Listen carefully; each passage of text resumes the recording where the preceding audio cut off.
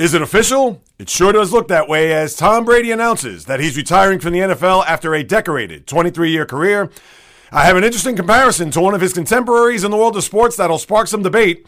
The NHL's first half has completed. As the All-Star break is here, I'll review the surprises and disappointments to date and a big yet risky trade by my New York Islanders. How do you like your college basketball as we're 6 weeks away from the tournament? And of course, everything that's happening in the association. We make the turn into February with everything that's percolating and cooking on the sports stove. It's all coming up. But first, this message. J-Reels here, just passing by to send a brief reminder to please subscribe, rate, review this podcast, the J-Reels podcast, on wherever you listen to your podcast, whether it's on Apple, Google, Spreaker, Stitcher, Spotify, iHeartRadio, Luminary, CastBox, all of the major platforms that are out there. Whichever one that you listen to, once again, just throw me a few stars, write a review. I would greatly appreciate it just to increase the visibility of this podcast with all the others that are out there, especially this one, which covers all sports in roughly 1 hour. Where else are you going to get that? So if you can go ahead and please do that, I would sincerely and gratefully appreciate it. And with that said, let's get it. The J-Reels podcast begins in 5, 4, 3, 2, 1. Let's get this sports podcast party started, all right?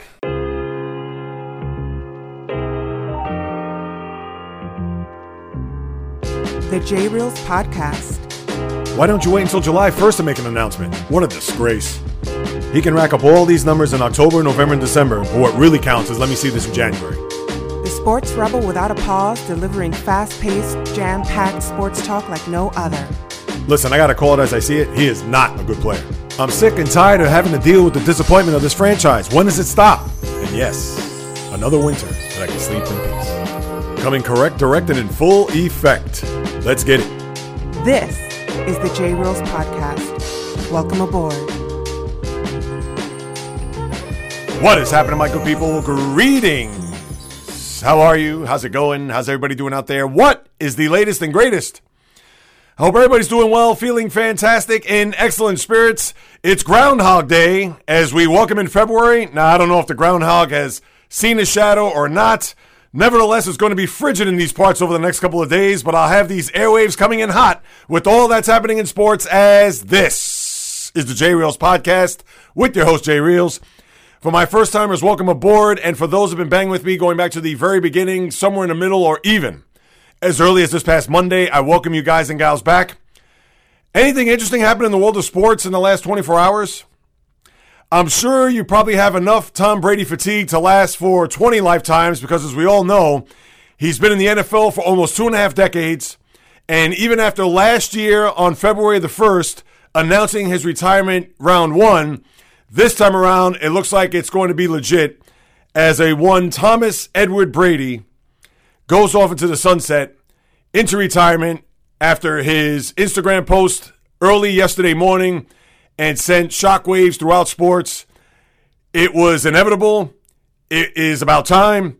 And hopefully we don't have to worry as we get into the spring and more so into the summer with training camps and quarterbacks that may be getting hurt or quarterbacks that have not been signed or a destination that is in desperate need of a quarterback, that we don't have to wonder, and hopefully won't be the case, that Tom Brady will resurface and be a guy that will show up in a training camp raring to go for one last crack at it because, as we've seen in the past, whether your name was Brett Favre in particular, and a lot of quarterbacks that want to resurface and pop up to see if they could pull out a team from the fire or see if they could have enough in the tank to go through one more playoff run or even a Super Bowl run. But for Brady, there is nothing that he needs to prove. As we all know, he's an all-time great. As we all know, he's in all likelihood the GOAT. And I understand that that could be debatable as well, especially to the crowd that's at least 45 and over like myself.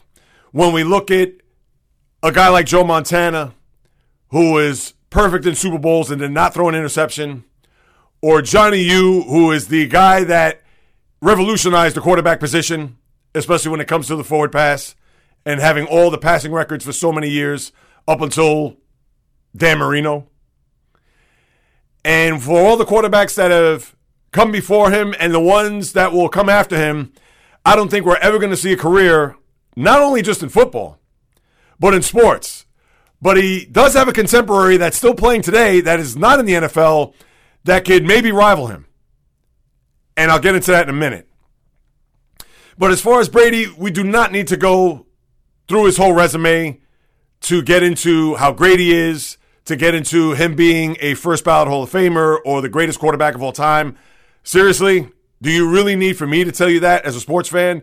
Even if you're the most casual sports fan and you happen to be listening for the very first time, I'm sure you're very familiar with the career of Tom Brady. And I don't need to wax poetic on how brilliant he was, how long it's been, almost 2.5 decades, and to think that we're never going to see anything like that ever again, especially in the NFL. Even with the rules the way they are now, trying to protect the quarterback, we could even try to forecast, could that be Patrick Mahomes, the next guy that's going to carry the mantle and to be a guy that's going to go to multiple Super Bowls if he's lucky to win 4 or 5, dare I even say 7. But a career like we've just witnessed, pretty much since the beginning of the century, you can't rival it, and it's going to be hard to even match it, especially as long as I'm alive, and I've been here now 53 years, going on 54 at the end of next month. So with all the accolades and everything aside, now we have to wonder what's going to be the next step in Tom Brady's life. And as we all know, he signed that lucrative contract by Fox, or from Fox, to start being a part of their family. Whether that means he's going to be in the booth, I don't think you're going to see him next Sunday in Glendale sitting next to Kevin Burkhardt and Greg Olsen. I think that'd be a little bit premature. I wouldn't be surprised if you see him in the pregame in some facet a week from this coming Sunday, whether it means that they're going to go through his whole career or have him be a part of a panel, which you know you're going to see ad nauseum, whether it's on Fox or any of the other networks, NFL Network, etc. But for Brady in particular, you wonder if he's going to dip his toe into those waters to get him a leg up as far as what his broadcasting future may be. That's something that we're going to have to wait and see, and maybe there'll be an announcement here, maybe not into the weekend, but early next week. And we could talk all about what his next stage is going to be like, what we can predict. I know I mentioned a long time ago when the news broke that he was going to sign with Fox, 10 years, $375 million, that if he were to be in the booth, let's say next to Kevin Burkhardt, if they happen to dispose of Greg Olsen, which wouldn't be fair, but again, he is Tom Brady, and I don't know how much he's going to resonate with the audience. We understand that he has an acumen when it comes to him being laser focused and him being prepared, as we've seen on the football field for all the time that he's been in the NFL. How that's going to translate, I'm sure if he's going to put that work ethic in and be that guy that could be even better than what we've seen, whether your name is Tony Romo, whether your name is even Troy Aikman, that is a big, giant question mark. That's not to say he's not going to take it seriously. I'm sure he's going to be a student of what the broadcasting game is going to be, but if you ask me right now, I don't think he's going to be that guy that everybody's going to flock to the TV set to see how Tom Brady's going to perform here. Yes, there's going to be people that's going to critique him. There's going to be people that's going to listen to see if he's going to have any type of charisma or to have that voice behind the mic that people are going to gravitate to, a la John Madden. But for Brady, that is the unknown at this very moment. What is known is that he's retiring, coming off a year where he was 8-9 and lost in the wild card round to the Cowboys. I'm sure it was one of the toughest years that he's ever had to endure, not only for the first time in his career being under 500, but also going through a public divorce and not knowing all the proceedings and, of course, not being privy. And obviously, it's none of our business, but you knew that had to wear on him. And you kind of wonder, wherever she may be on this earth, for one Giselle to think, oh, now he's going to retire after all the years that they've been waiting as a family for him to hang up his cleats and to spend the rest of their lives together.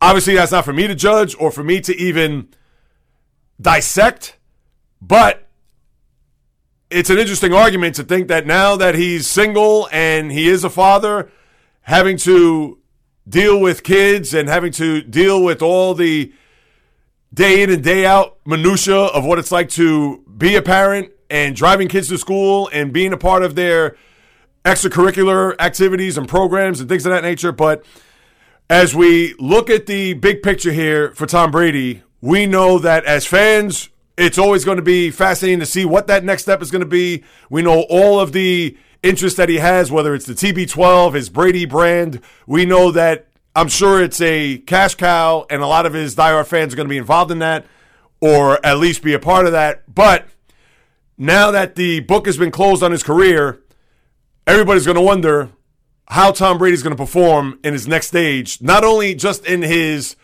professional life, but to even a certain extent in his personal life, being at the age of 45 years old.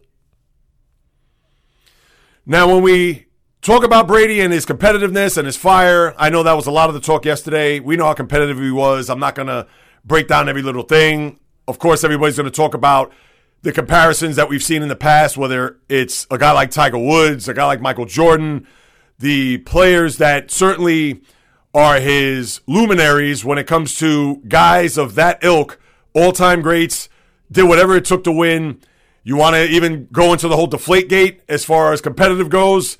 That's something that maybe he's not behind the scenes as far as him going after certain ball boys or, let's make sure that these balls are deflated a certain way. But I'm sure he had some input. But again, it's not to bring that up. It's not to try to taint or even go down the rabbit hole of some of the things that may not have been as pristine and as pure as we've seen Tom Brady throughout the course of his career. But it's a mention. It's something that you have to keep in the back of your mind. But we all know that he was a guy coming in as a sixth-round draft pick, being an underdog, being a guy that was supposed to be the man in college, but was sandwiched between a guy like Drew Henson and before him Brian Griese, and having this career that nobody ever even expected, imagined, etc. And even him, when he said yesterday in his post that it was an absolute dream. And I'm sure he still doesn't want to wake up from it, considering that here it is in the year 2023, 23 years after he was drafted, to have this type of career. Nobody in their right mind could even think or even comprehend that he would have the length, the success, everything that he had over the course of this almost 2.5-decade career. And now I have a comparison that I know may be, I'm not going to say controversial, but I'm sure there's going to be some people and some factions that say, there's no way you could compare these two. They play separate sports. It's blasphemous. But hear me out when I talk about the early part of this century. Here we are now, 2023, and you had a guy who just retired yesterday, and you have a guy that is about to make history in his sport and even stated that he's going to play for a few more years, and that's one LeBron James. And the reason why I bring him up is because he's been in his sport for 20 years, and the success that he's had is almost unparalleled. Now, if you're talking about titles, we all know that he's dwarfed by Bill Russell, to a certain extent, even Michael Jordan. He's only 2 away. Kobe Bryant, Tim Duncan. There's guys that have won more than he has. Whereas with Brady, nobody has won as more as him. But he's also played in 10 NBA Finals. Granted, he's lost 6 of them. Brady has played in 10 Super Bowls, and he's won 7. A guy that is shattering all the record books in LeBron and what Brady has done as far as passing, yardage, touchdowns, etc. And as transcendent as Brady has been to his sport, we know LeBron has been for his. Now, you can argue that LeBron could be in the top 3, 4, 5 for sure all time when it comes to what he's done in his sport, whereas for Tom Brady, you could argue whether or not he's in the top 5 of his sport. Now, of course, as a quarterback, goes without question, as we talked about, but we're talking about overall. We're talking about Jim Brown. We're talking about Lawrence Taylor. We're talking about Jerry Rice. We're talking about even Dick Butkus. You want to throw in Emmitt Smith, Walter Payton. Those guys obviously belong in the top 5. Does Brady wiggle his way into that pantheon of NFL greats? We know LeBron is a part of that in his sport. Is Brady similar or the same in his? And this is what I find fascinating about these two guys and what they've done throughout the course of their career. And LeBron is still writing a story. And as we all know, he is what? 88 points away from breaking the all-time NBA record for points scored in a career, other than Kareem Abdul-Jabbar, and he's going to surpass that. You would think in the next 2 to 3 games. I'm sure they're saving it for when he gets back to L.A. at the end of the week. They play in Indiana tonight, and then they go to New Orleans on Saturday. So he would have to have 2 monster efforts here in order for him to surpass Kareem as far as the record is concerned. But we know he's going to break that. And I think it's a very interesting parallel to have both LeBron and Brady for what they've done. And this is just team sports. I'm not talking about Tiger Woods. I'm not talking about Serena Williams. I'm not talking about Novak Djokovic, Rafael Nadal, or even Roger Federer for that matter. And they belong in the discussion. They do. As far as athletes that we've seen throughout the course of this century, or at least the first 23 years, they belong on that list. But as far as team sports go, these are the 2 guys that are 1 and 2, 1 and 1A. You can flip-flop however you want. And I know there's a faction of people that hate on LeBron beyond belief because you have the dyed-in-the-wool NBA fan that's going to believe and really, truly think, and they're right to a big extent, that Michael Jordan is the greatest player of all time. They don't want to give that to LeBron because he's had a lot of missteps in his NBA career. We know off the court he's been impeccable, but as far as him being that guy that has lost championships, that has played bad in big games, that has not come up big in big games, that he's come up small in a lot of the games that Jordan, in comparison, really didn't come up small at all. And I understand there's that. And it is people going to say, well, Brady has 7 titles, LeBron has 4. Or Brady has these records and LeBron has those. And I understand they're 2 different sports. You can't really compare them. But at the same time, these are the 2 guys that right now are the biggest names in sports. And not only that, but are the 2 of the greatest athletes that we've seen here in almost the first quarter of this century. And that's one thing that we're going to have to appreciate. And I understand as we get some distance between Brady's career and whenever LeBron hangs it up and as the years go by there, and as I said a few weeks ago, or maybe even as early as last week, to appreciate the greatness of LeBron as much as you may hate him, dislike him, detest him, etc. Because the likes of these guys, we may not ever see again.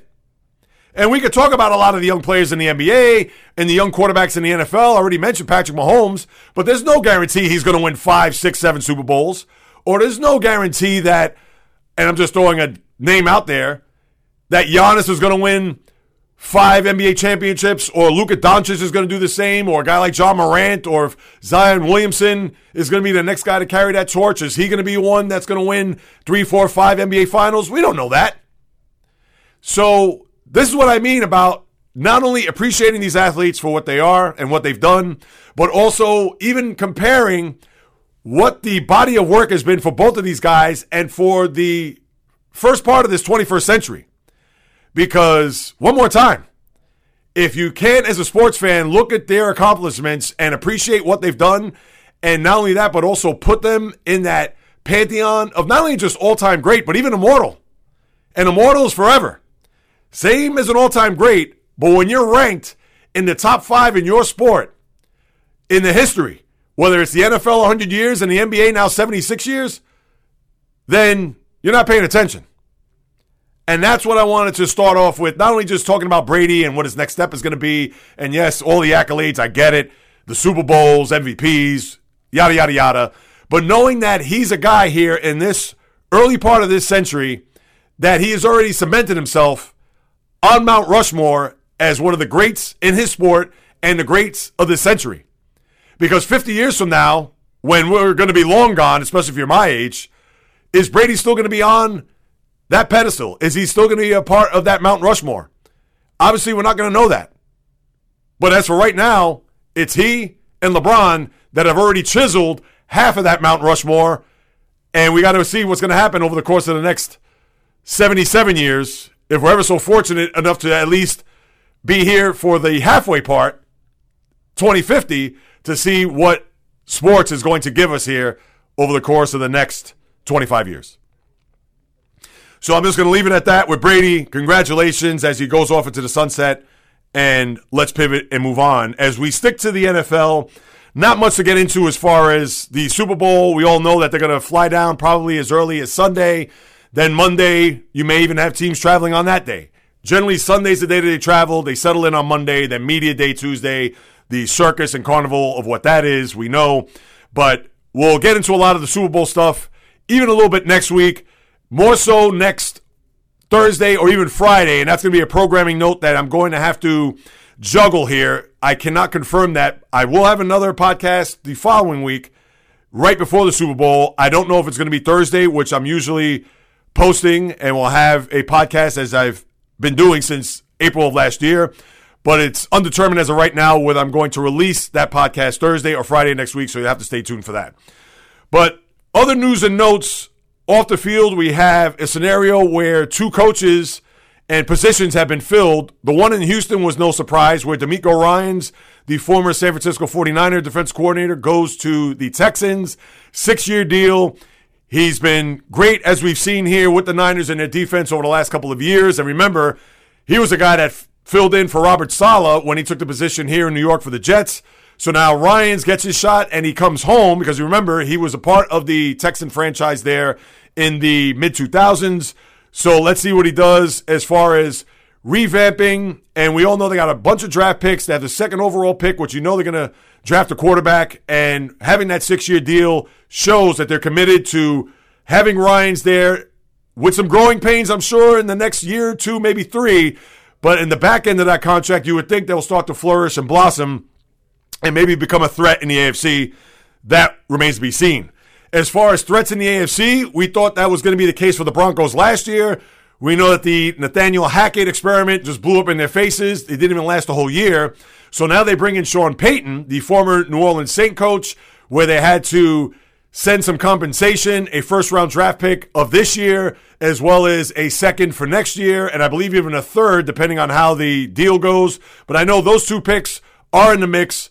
Number 1 pick for this year, which they actually got in the trade with the Dolphins for Bradley Chubb, because if you recall, they do not have a first-round pick prior to that trade because of the Russell Wilson deal last spring. So now you have a situation where they're dealing their number 1 pick again, and a number 2 to bring in Payton, who's going to try to fix Russell Wilson as best as he possibly can.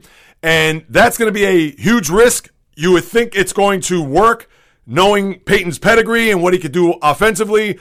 But I'm sure at the same time, Russell Wilson's going to have to adapt to Payton's offense and how it's going to be deployed. They have some talent there on the offensive side of the ball, as we know. But for Payton to take this job, and I'm sure he rather would have been in L.A. to be under the watch of a one Justin Herbert to take his game to the next level. And maybe even Houston could have been an option too for him. But Denver is where he lands. And even if he's going to get a boatload of money, I don't know what the contract deals or the terms and conditions as far as how much is getting paid annually, which we know is probably going to be somewhere in the vicinity of $10 to $15 million.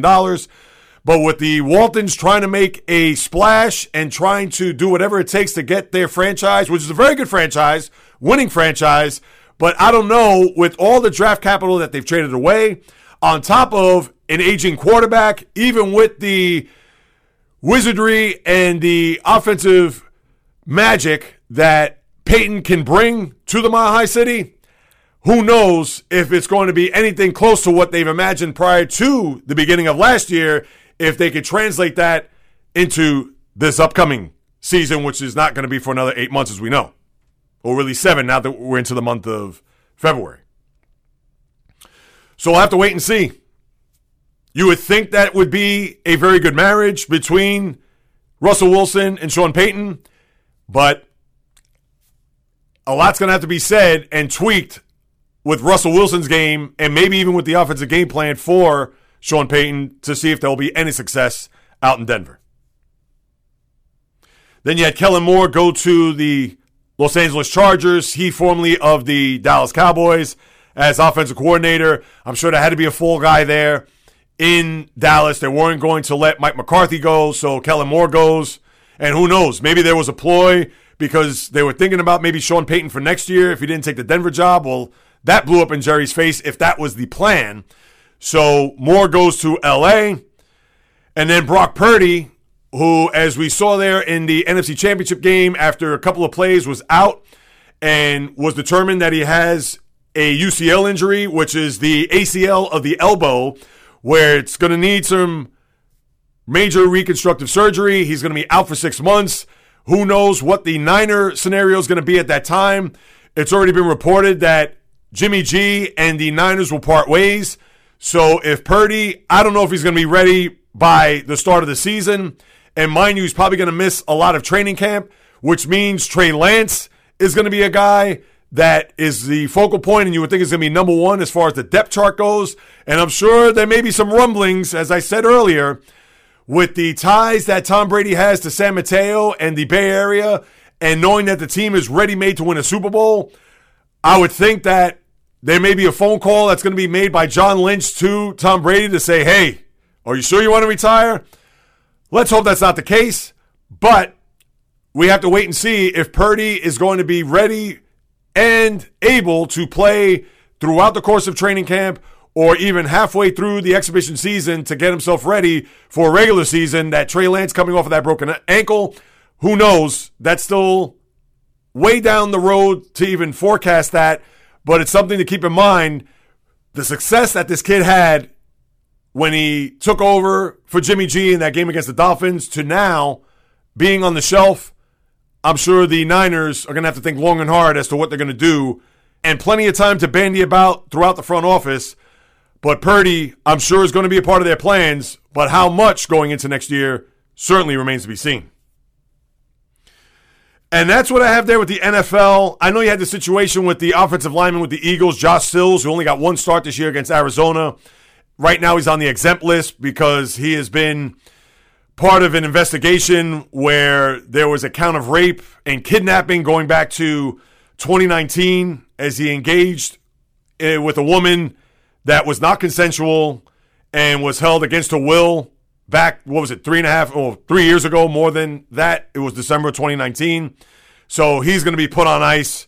And I believe this happened in Ohio. So who knows if that's going to be any type of strife or a distraction. I understand he's not one of the top linemen on the team, but still, anytime you have a scenario like that, just ask Andy Reid a couple of years ago with his son in that scenario right before Super Bowl 55. So who knows if the Eagles are going to have to put that fire out or if that's going to be a distraction to the team as they make their way out to Glendale by week's end. Other than that, as I turn my attention and lace up the high tops for the NBA, I know Luka Doncic had 53 in his return from a mild ankle sprain, and that's good news for the Mavericks because he suffered that last Thursday night against the Phoenix Suns, and I'm sure even with the Mavericks being in the middle of the pack there out in the West, anytime you're going to lose a key figure like that in the NBA, where, as we all know, it's a players-driven league, but to have Doncic back is going to be big. Like I mentioned, the West, especially when we talk about that bottom part of the bracket, as I mentioned on Monday, if you didn't tune in then, from 4 to 13, you have a cluster of teams that are separated by 3.5 games. And as I do the math right now, when we look at, I'll even take the Clippers out. I understand both the Mavericks and Timberwolves are a game behind the Clippers for the 4 seed. But when we go from 5 down all the way to the Lakers, those 8 teams are separated by 3.5 games. And who knows which team is going to be able to separate themselves from the pack. It looks like the top 3 of Denver, Memphis, and believe it or not, Sacramento look like they're going to be in good shape. Of course, ebbs and flows of the season, as we know, especially for a Sacramento King team that is right now in a stratosphere that they haven't been in about 2 decades. But Denver and Memphis, you think that they'll be 1 and 2 when it's all said and done. The Clippers, if they could ever get themselves on track with their health and stop it with the load management, a la Kawhi or even Paul George. John Wall, you have to throw him in there as well. And then you have Dallas, Minnesota, Golden State, Phoenix, Utah, New Orleans, who has fallen into a sinkhole. And I don't want to put it all on Zion because when he's in the lineup, it seems like New Orleans is reinvigorated and can go through a brick wall. With him being out and not knowing when he's going to return, they have now lost 9 in a row to where they're a game, or as a matter of fact, they're at 500, 26-26. And remember, the Pelicans about a month or so ago, they were tops in the Western Conference. So they have fallen like a stone in the ocean. Follow that by Portland, OKC, and then the Lakers. So the West, you would think it's going to be a madhouse to get to the top 10, especially that 7 through 10 where you have the play-in tournament. The East is a little bit different because you already know from the Bulls on down. I understand the Bulls are percentage points behind the Pacers for the 10th seed out in the 7 through 10 range in the Eastern Conference. But the East is a lot more top-heavy with teams like Boston, Milwaukee, Philadelphia, Brooklyn, who were embarrassed last night by the Celtics. Losing by 43. I get it, no KD, but still. And then you have Cleveland, who's been very good this year. Miami's starting to turn things around. And then you have the Knicks, Hawks, Wizards. Those are teams that are right now fighting for the play-in tournament spots. But the NBA, as they're 2 weeks away from their All-Star break, and not a lot of separation there, not a lot to really get into or to talk about when it comes to teams that are been elevating. We talked about the Sixers on Monday, how they won 7 in a row, but then they lost the other day before winning last night. And then the Bucks look like they're trying to get themselves on track, even with Chris Middleton in and out of the lineup. So the NBA, as of right this moment, not going to say it's on ice, but nothing too exciting or nothing that's really generating out of the association other than LeBron going after Kareem's record that we could really sink our teeth into. As far as college basketball, and I mentioned this last week, and I'll say this right now, and I think this is a very interesting question for the college basketball fan or for the fan that is looking forward to March Madness, which will be 6 weeks from today.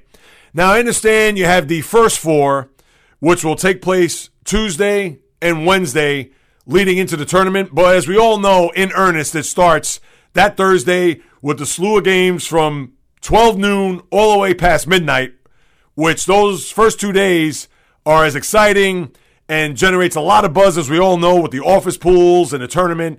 Understood, but 6 weeks from today, we'll get to dive fully in on the tournament. But the one thing you have to ask yourself, as whether you're a college basketball fan, hoops fan, whatever, do you like the way this is going when it comes to the sport where it's as wide open as it's ever been? I understand you have some teams that have played well this year and have done some good things, whether you're Purdue, Houston, Alabama, who lost over the weekend to Oklahoma. And I didn't discuss that on Monday's podcast. The Arizonas of the world, Virginia. Would you rather have the sport this way and not have the blue bloods a la North Carolina, Duke, Kentucky? You have Kansas there. And even UCLA to a certain extent is they're ranked 8th and 9th in the country. Would you rather have it so wide open and not have those blue bloods there? Or would you rather have it to where you have a bona fide handful of teams, or let's say a little more than that, 5 or 6 teams that you could bank on that will be there not only at the Final Four, but at the national championship, and will be there at the end to be the last team standing to cut down the nets? What scenario would you like to have? I think for the college basketball fan, they would like to have the blue bloods in the mix and be a part of the strength and maybe even be top heavy to a certain degree when it comes to the tournament. But I think it's refreshing to have teams that we haven't seen. And I talked about this a few weeks ago with certain teams. I understand they've fallen out of the top 25 to a certain extent. But when you have teams like San Diego State, Florida Atlantic, TCU, and of course the first thing that comes to mind is the college football team. When you have those teams, and again, you could throw St. Mary's, but St. Mary's has been in the tournament, as we saw just last year with Shaheen Holloway. But when we take a grand 30,000-foot view of this, when we see how college basketball is in 2023, I kind of like that it's wide open like this. And as it was last year, as wide open as it was, what was your final? North Carolina and Kansas. And you had a North Carolina-Duke scenario in the Final Four. So to have different teams, and of course, when it's all said and done, we may have Kansas there at the top. We may have Arizona, teams that have a pedigree, teams that actually have a lengthy resume when it comes to performing in the tournament and being successful from March to the early part of April. But you also have to look at, this could be a year, And we can look at a couple years back when Baylor won the whole thing. And Baylor was a team that was on a lot of people's radar, but certainly not in the national view when it comes to college basketball. But one thing I will say, I would think that as picking a name out of a hat and saying that this team could be in the Final Four or could have a deep March Madness run, I would not be surprised that the Final Four are going to be teams that we've seen time after time after time. And, of course, I have my teams mixed up when I mentioned St. Mary's. Of course, Shaheen Holloway was with St. Peter's. St. Mary's, I'm thinking going back now to the days of Delonte West, Jameer Nelson. So I had my Saints mixed up. So my apologies for the faux pas when it came to St. Mary's and tying it in with the one Shaheen Holloway.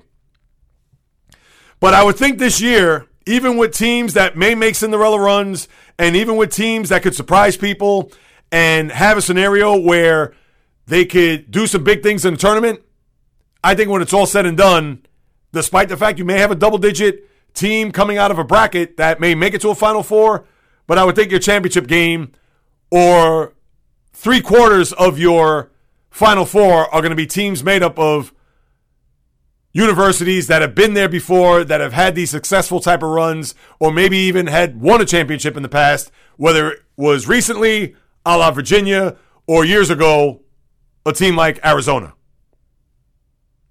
So that's where we are at college basketball right now, because you could throw out probably 8 to 10 names to be a part of a Final Four, and you're probably going to be right.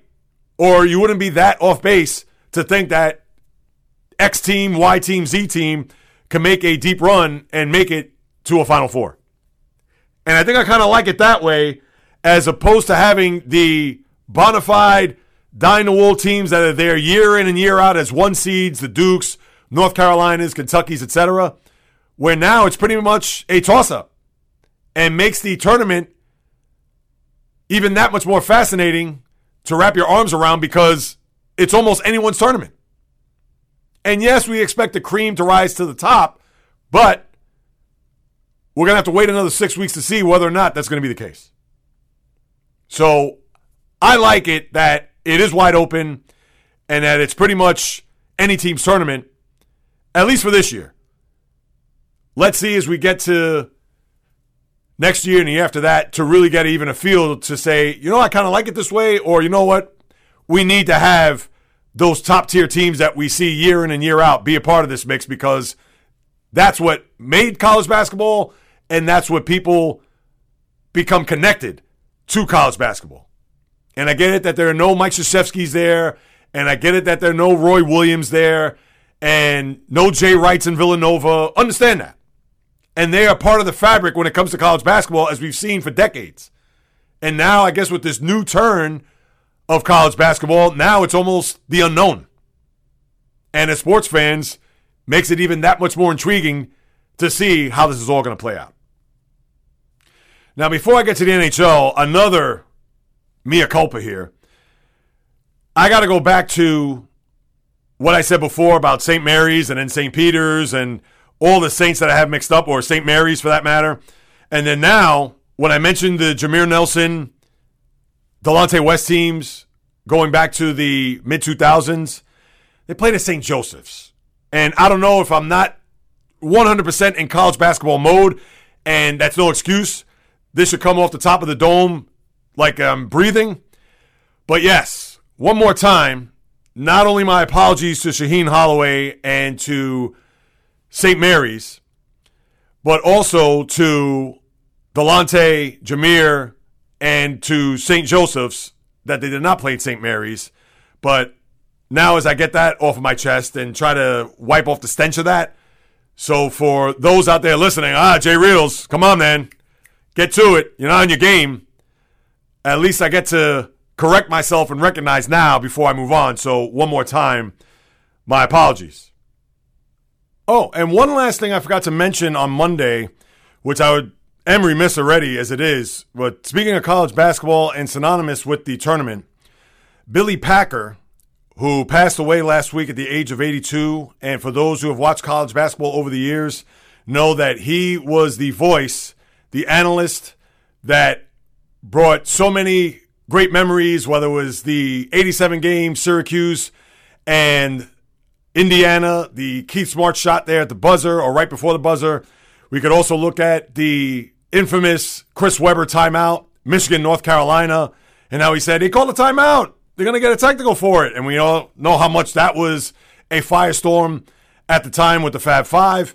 All the great moments. His final game was the Memphis-Kansas game, which was a great ending when we look back on that.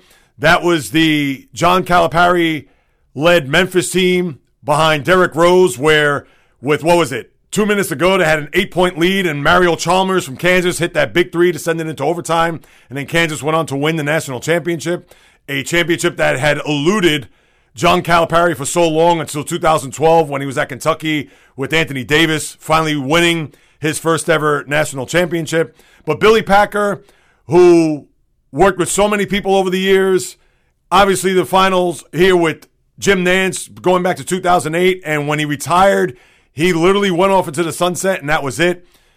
Sadly dies at the age of 82. Thoughts, prayers, and condolences go out to his family, the CBS family, as he succumbed to kidney failure and had not been doing well. And recently, his health had taken a turn.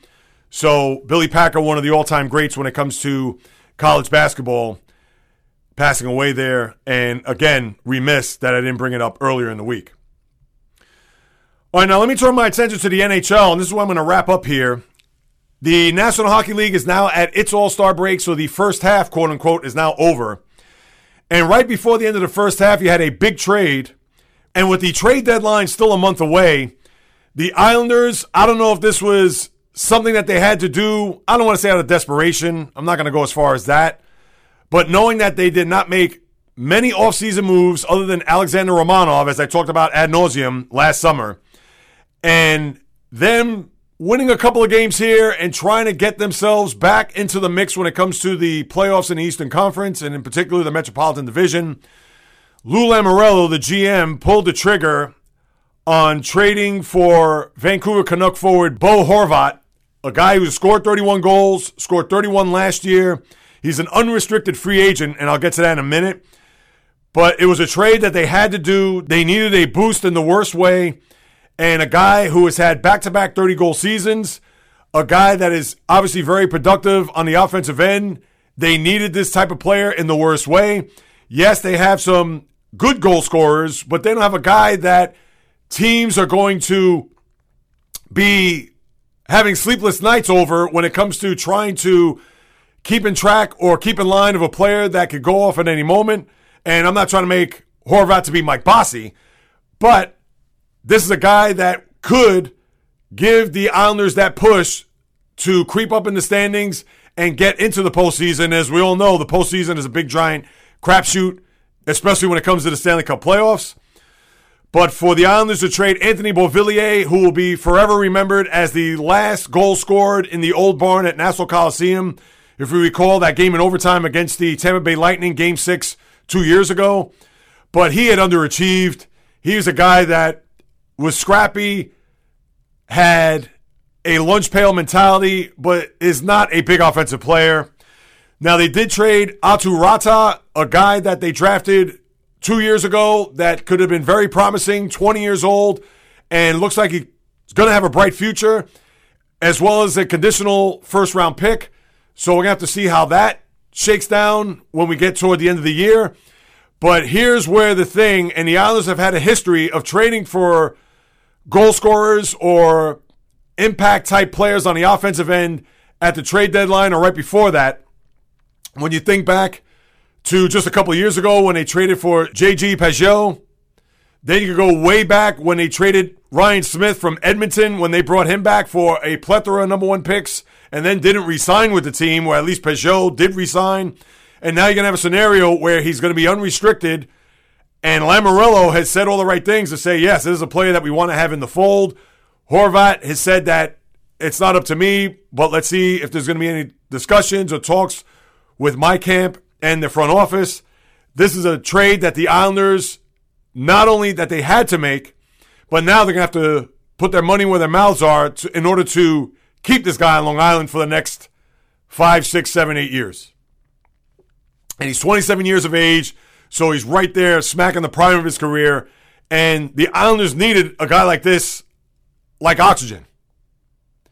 I've been screaming about it when I've talked about hockey, and in particular the Islanders, for the longest time. All you have to do is go back to the summertime with a lot of the free agents that signed and a lot of the talk about what the Islanders are going to do, considering they came off of 2 straight years going to the semifinals, and then last year not even making it into the playoffs, them firing or a mutual parting of the ways with the coach Barry Trotz, and then bringing in Romanov and not doing anything else besides that. So this was a move that Lamoriello had to make, and who knows if John Ledecky, the owner, said, hey, we got to get somebody in here. I'm sure ticket sales, maybe they've decreased or declined a little bit, considering they're in a new building in their second year of existence at the UBS. So if this was their splash, then so be it. And even last year they made a splash when they brought in Kyle Palmieri to be that guy to bolster their offense. And as we saw, he's been in and out of the lineup, has been underachieving this year. So let's see if this deal is going to pay dividends for the Islanders as they try to get themselves into a playoff race. And all we can hope for is that he can continue his goal-scoring prowess in Vancouver now here on the island. Then you had Bobby Hull, the Chicago Blackhawk great, big-time goal scorer, the Golden Jet because of the blonde hair. I understand he has a lot of off-ice issues when it comes to spouses and former spouses, and I understand today's not the day to get into that, but Bobby Hull passed away on Monday, 84 years of age. We know his son, Brett Hull, of course, Dennis Hull, his brother, and for Hull, who's one of the giants, when you go back to the 60s, when they won a Stanley Cup back in 1961, teaming up with Stan Mikita, another all-time great. And we know the type of player he was. I understand he's well before my time. But when we talk about all-time greats and the pantheon of NHL greats, his name is up there. To go along with, especially when you talk about that era, the Rocket Richards, obviously the Gordie Howes, Bobby Hull, any of those Canadians, when you think back from that era, he's a guy that you're going to have to put up there no matter what. And with him passing away, 84, another one of the game's greats, transitions. So thoughts, prayers, and condolences go out to his family, friends, the Blackhawk family, NHL community, etc. And as we close out this first half, to me, when I take a look at the lay of the land, we talked about the Bruins ad infinitum and what they've done, and they got back in the win column there after losing 3 in a row. We talked about even what Carolina has done here over the last several weeks to where they've really made a push to be a formidable and maybe even a threat to the Bruins to see if they could get to the Cup, and what they've done here over the last month and change. You also have to look at a team like the Lightning. I understand that they're not really on the radar when it comes to top teams, but they've continued to lay in the weeds. They're a team that they have to be reckoned with and have to be thought of here when we look at the big picture. I'm sure the Dyna-Wool NHL fan are going to look at that and say, oh, come on, Jay Reels, you don't know what you're talking about. But you have to also keep your attention on them, despite them being third in the Atlantic Division at the current moment. Maple Leafs, we all know that it's all about what happens from April to, can't say June because I haven't even gotten past April to get into the second round of the playoffs in this century. But the Maple Leafs are going to be a team to look out for to see what they're going to be able to do. But when I look at the surprises and disappointments this year, and I talked about this team a few weeks ago, but what Seattle has done here has been remarkable to turn their fortunes around. I understand inaugural season last year, they only had 61 points, and they're going to obliterate my over-under point totals. I think it was 81.5. I had them as an under, and they're at 63 right now. So the Kraken and what they've done, as I talked about a couple of weeks ago, let's see if they can continue this, maybe even be a threat out west. Maybe premature to even say that, but you got to give it up to what they've done in their turnaround here from last year to this year. So to me, I think that they're the biggest surprise in the sport. And the biggest disappointment has to be the Florida Panthers. Now, they could score goals, and Matthew Tkachuk has done a phenomenal job there. 66 points, 25 goals. He certainly had put his fingerprints on the team offensively, but defensively, they've been terrible. They've given up the third worst goals in the Eastern Conference, or amount of goals. Their goaltending is horrific with Sergei Bobrovsky. And the Panthers, who had won and were tops in the NHL last year with 122 points, won the President's Cup, and thought maybe that they could have given the Lightning a run for their money there in the second round of the postseason. And what happened there? They fizzled out in 5 games. And for them, even with the trade where they send Jonathan Huberdeau, that is, to Calgary and bringing back Tkachuk, and with a new coach in there and Paul Maurice, maybe they thought that the Panthers would take that next step. And I even think I had them as an over this year for my over-under point totals. And you know what? I'll talk about that more on Monday as we get into the second half of the season. But the Panthers have to be, if not the biggest disappointment, a top disappointment considering where they were a year ago to where they are now, even with the trade. And yes, they can score goals. They're able to put up some offensive numbers. Alexander Barkov and Carter Verghege, who leads the team in goals with 26. But the Panthers have been a bitter disappointment when we take a look at the land of the NHL. And I'll get into it more on Monday when we take a look at the second half. What teams as the trade deadline? I want to say off the top of my head, I don't know if it's March 9th. It could be March 9th, as late as that. I know in the NBA, the trade deadline is February 9th, which is actually a week from today. And I'll talk more about that on Monday because I'm sure you're going to see a lot of people trying to jockey for positions. The Celtics are going to look for another big man. Some of the rumors that are rumbling out there, but they're only thinking about getting the Mason Plumlees of the world, guys like that. They're not going to get a big-time big man to man the center position there for the Celtics over the course of the last, 28 games of the season. We'll take a little more of an in-depth look. We don't have to worry about the trade deadline for another month, but the Islanders have already broken that seal. Let's see if other teams will follow suit, especially during this All-Star break. Will there be some rumblings down in South Florida where the game will be played? You have the skills competition there tomorrow night. Again, I'm not crazy about All-Star games, so I'm not going to probably even watch a lick of this particular version of the game. But the NHL now, with a bit of a break, decompress, and we'll reconnect here on Monday to see where the second half of the season may go for some of these teams, a lot of these teams, as the fall and winter sports will continue to move on as the Super Bowl, not this week, the following week, is still on the horizon to kind of cap off what has been a rather so-so NFL season.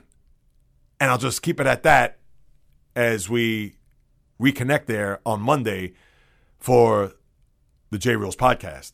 With that being said, that'll do it. Another episode just about in the books. As always, thank you so much for stopping by. Thank you so much for your participation in listening to me spew, critique, praise of what goes on in the world of sports. If you haven't done so, like I mentioned at the top, and I'll say one more time, please subscribe, rate, and review. Throw me a few stars, write a review. I greatly appreciate it. If you want to contribute to this endeavor, you could do so by going to Instagram, TikTok, Facebook, The J Reels Podcast, Twitter, JReels1, just a number, or a question, comment, suggestion to the JReelsPodcast at gmail.com. Hit me up. I'll be more than happy to follow up. And if you want to contribute to this endeavor, you could do so by going to my Patreon page, P as in Paul, A-T as in Tom, R-E-O-N as in Nancy.com/the J Reels Podcast. Whatever you want to put forth will go 100% to this production, the upkeep of the website, the equipment, etc., to enhance this experience coming through your earbuds or speakers, because whether you do or do not know, this is why I love to talk about people. It's in the blood. It's in the DNA, as I like to say, pretty much since birth, maybe even before that. Because for 53 years, and God willing for another 53 more, I will grace my followers, the people that have been with me, whether it goes back to the very beginning, somewhere in the middle, or even as early as today, to continue to critique, praise, thoughts, opinions, analysis, with fire, passion, energy, fury on anything and everything that happens on the world of the diamond, ice, gridiron, hardwood, golf course, racetrack, tennis court, boxing ring, octagon, you name it. From my lips to your ears, from my heart to your soul, from where I am to wherever you are, the J Reels Podcast always comes correct, direct, and in full effect. From the South Bronx, the South Beach, the South Central, the South Pacific, and all points beyond, peace, love, and God bless everybody. And until next time on the J Reels Podcast, on the flip, baby.